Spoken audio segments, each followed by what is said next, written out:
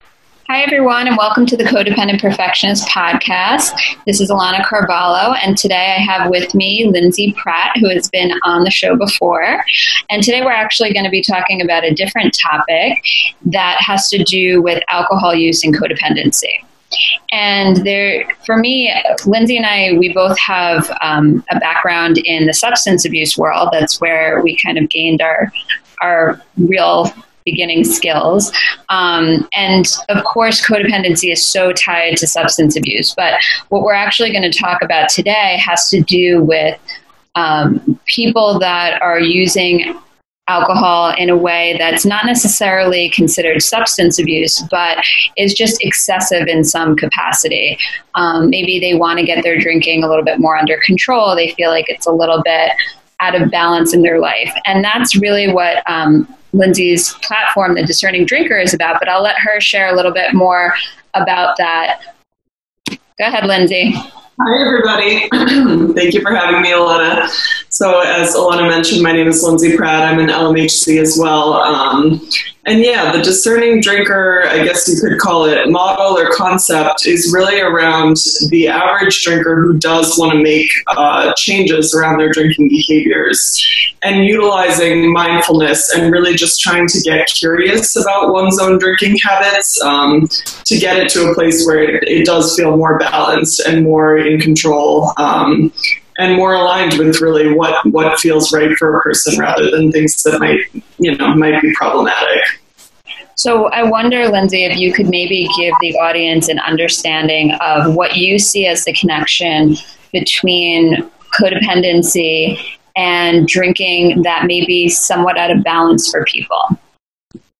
Sure. So, yeah, I mean, as Alana has mentioned, of course, a lot in this podcast, codependent thoughts and codependent actions can really be pervasive and distracting and really something that fills a person's mind kind of all of the time, depending on the level of codependency. So oftentimes I find that with clients, the out of balance drinking is really coming from a place of trying to quiet the codependent urge of always needing to be aware of what everybody else is doing that they may be with, trying to fix or control their emotions or their situations. And, it almost goes hand in hand with the fact that alcohol typically, for some people, may help them open up a little bit more emotionally. So if a codependent is, for example, out having drinks with someone who begins sharing what their experience is, their codependent urge might be to fix that person's problem, or they're just feeling so deeply what the other person is feeling due to a lack of,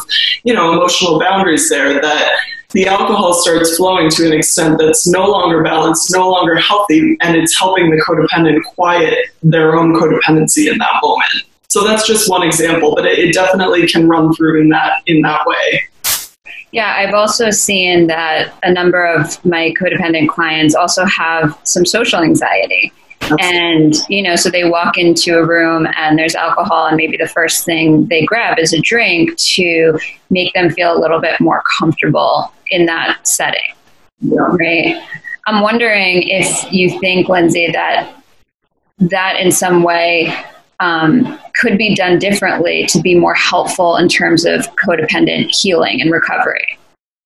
Totally. I mean, the way that I address it in the book that I'm writing, Discerning Drinker, and sort of through this lens, is that alcohol tends to be a Band-Aid for a lot of different things. And, getting the drink to quiet the social anxiety or quiet the codependency may work for the evening. Long term, though, it's not actually doing the deeper work, which for both social anxiety and codependency is often just being in one's head too much, being overly analytical and potentially quite judgmental of oneself and their own thoughts and their own experience, and always kind of second guessing that, which alcohol quiets for them. So I think that thinking of when those desires arise, getting really curious about, why am I having this drink at this time?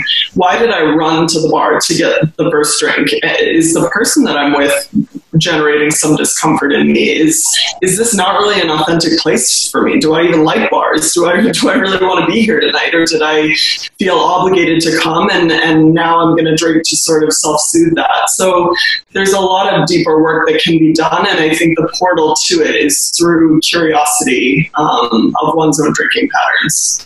Absolutely. Yeah. And you touched on that kind of authenticity piece. And I think that that's a big one, because oftentimes the difficulty for many of us is being our authentic selves in these settings and worrying about, will people like us if we are who we really are? And so instead we feel like maybe we need to have a drink to be different, to make people like us more, which can be often, after a long period of time of doing that, can often be destructive for us in terms of connecting with who we really are and feeling good about it, right? Yeah. And it really kind of segues into another piece of the codependency and the drinking going hand in hand, which is that for people who identify as people pleasers, oftentimes there's a desire that may be coming from an inauthentic and people-pleasing place, where the people that you're around may be cheering you on to drink more and urging you to drink more, which of course is just a reflection of their own out of balance drinking stuff that they may or may not be working on. And the codependency really arises as a consideration of well, I want to please them. I want to maintain some stake in how this night is going to go, and this is how they want it to go. And so, sure, another round of shots or another beer, when that actually doesn't feel authentic at all. Yeah, I think that's a big one. I hear people feeling like they have to have a drink because if they don't, they won't fit in, or other people will feel uncomfortable that they're not drinking. And so then, it puts them in this place where even as adults, they feel that peer pressure that they need to do what makes the other person comfortable in a situation, rather than saying, tonight I'm either not drinking, or, oh, I'm only having one drink, or whatever it is. Absolutely. And it's so nuanced. I mean, I see it with clients in things as small as a waiter or waitress bringing the wrong drink accidentally and not wanting to disappoint the waiter or waitress by sharing that with them. And so, I'll have that drink and I'll order the one I had really wanted, so really consider it how nuanced it can be, where the people-pleasing stuff comes up around alcohol. And of course, different cultural expectations of how to drink, age expectations. I see that a lot with younger adults, where authentically they may have aged out of the quote-unquote party scene that's allegedly appropriate for their age in terms of college and whatever, but they don't feel like they can say to their friends, I don't like this anymore. I stay home on the weekends, because they're 23, and that's not what a 23-year-old is supposedly want to do. Right, absolutely. And I think another piece of it, and this kind of goes in a different direction, but is also drinking, because codependents tend to hold in so many feelings, right? And then we drink and our feelings come out at that time in a way that we're not used to maybe expressing them when we're sober. And that's, I think, a common one that I see, where all of a sudden this person who is so sweet and nice becomes a really angry drinker. And that's the way that they learn to maybe express or release the feelings that they're having difficulty releasing when they're sober. What are your thoughts on that? Yeah, I mean, I think it comes out in so many different ways. And I have a whole section of my book called Drinking to Feel. And it's around, just as you mentioned, people who struggle to tap into their emotions, whether they are conventionally quote-unquote good or quote-unquote bad emotions. They have trouble getting in touch with that. So for some people, it's a sudden outlet for anger. For others, it's honestly, and this typically feels quite sad in the therapy session, but it's the best way for them to really feel at all. Even joy and connectivity with their partner or whatever it may be. It sort of lubricates the discomfort that one may have with feeling their own feelings. And suddenly it's a portal to do that more easily, which can make out of balance drinking happen really quickly and feel really appealing, because it's like, oh, finally I'm able to feel. Yeah, absolutely. And I think that's a good point that you raised that we don't often maybe think about, is that it also taps into the positive feelings that sometimes are hard for us to feel as well. It's not just, the quote unquote negative feelings, right? Or maybe even just feeling at all if we're really detached from ourselves. Totally. Yeah, and I think that that's where, if you're listening out there and can relate to that component of it, I think getting accustomed and more comfortable with just feeling feelings in general is a big piece of working out of balance drinking stuff, meaning it may mean seeking out therapy. It might mean doing group therapy and learning how to open up with other people in a sober space where that is the expectation, is kind of to drop in and get emotional in the way that a lot of people reserve for being in a bar. So, thinking about how can I get in touch with my feelings more often so that this isn't the only way to get in there. Yeah, absolutely. And I know I'll speak for myself that this, for me, was a big piece of my own healing process, and looking at this and choosing to make different decisions so that I could really be present with myself. And for me, that was at times completely removing alcohol, because it didn't feel like, I wanted to know what it felt like to really be present in various situations that I hadn't been previously. And so I wonder, Lindsey, what you would say to people who are thinking about maybe working on their alcohol in this way. How should they kind of go about it? Yeah, I think that's a good point. I think that if it feels right for someone to sort of do as you've done and give it up and see how that feels kind of across the board or in different circumstances, that's a great way to do it.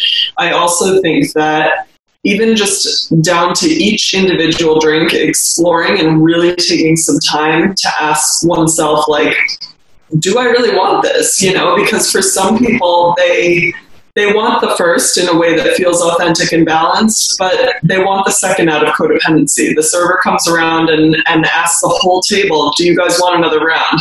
Everyone says yes, but do you feel comfortable doing that? If you're codependent, maybe not, in that I think that there are lots of ways to get in there. And the main thing that I really believe in is that it's a combination of curiosity and self-compassion, in that when you take a deeper look, you may not love what you see there, or it may be a longer road than you had hoped to straightening out some of the out of balance behaviors, but you have to be soft with yourself in doing that, because, taking a punishing attitude around it is probably going to make you drink out of balance even more. Absolutely. And as always, it's a big one here on this podcast, that we're doing all of this looking at ourselves through a lens of compassion. And if you find yourself doing some of these behaviors and still feeling like your alcohol use is more out of control, it may be beyond what we're talking about in this podcast. So it's something to be mindful about. But again, having compassion when you're doing that, being curious about what's going on. So I think we did a good job hitting on this topic today, but as always, we were happy to go deeper into anything you guys would like. So feel free to reach out. You can catch Lindsey on her Instagram, which is the Discerning Drinker, right? Yeah, it's just Discerning Drinker. No, Okay. Yep, and then I'm in the process of writing the book, which will hopefully be the same title if whatever publisher I work with allows it. So just keep your eyes peeled for that space, and reach out if you have any questions. My email address is meetlindsey, MEETLINDSEY. Lindsey at meetlindsey.com, right? Sorry, Lindsey at meetlindsey.com. Thank you. Right. That's okay. And as always, you can reach me at my Instagram is The Codependent Perfectionist. My website is alanacarvalho.com. Feel free to reach out if you'd like more information on this or if you have any other questions. And as always, I appreciate you joining the show today. So thank you, Lindsey, for being here, and thank you, everyone, for listening. Absolutely. Have a good one. Thanks, everybody. Thank you. Bye.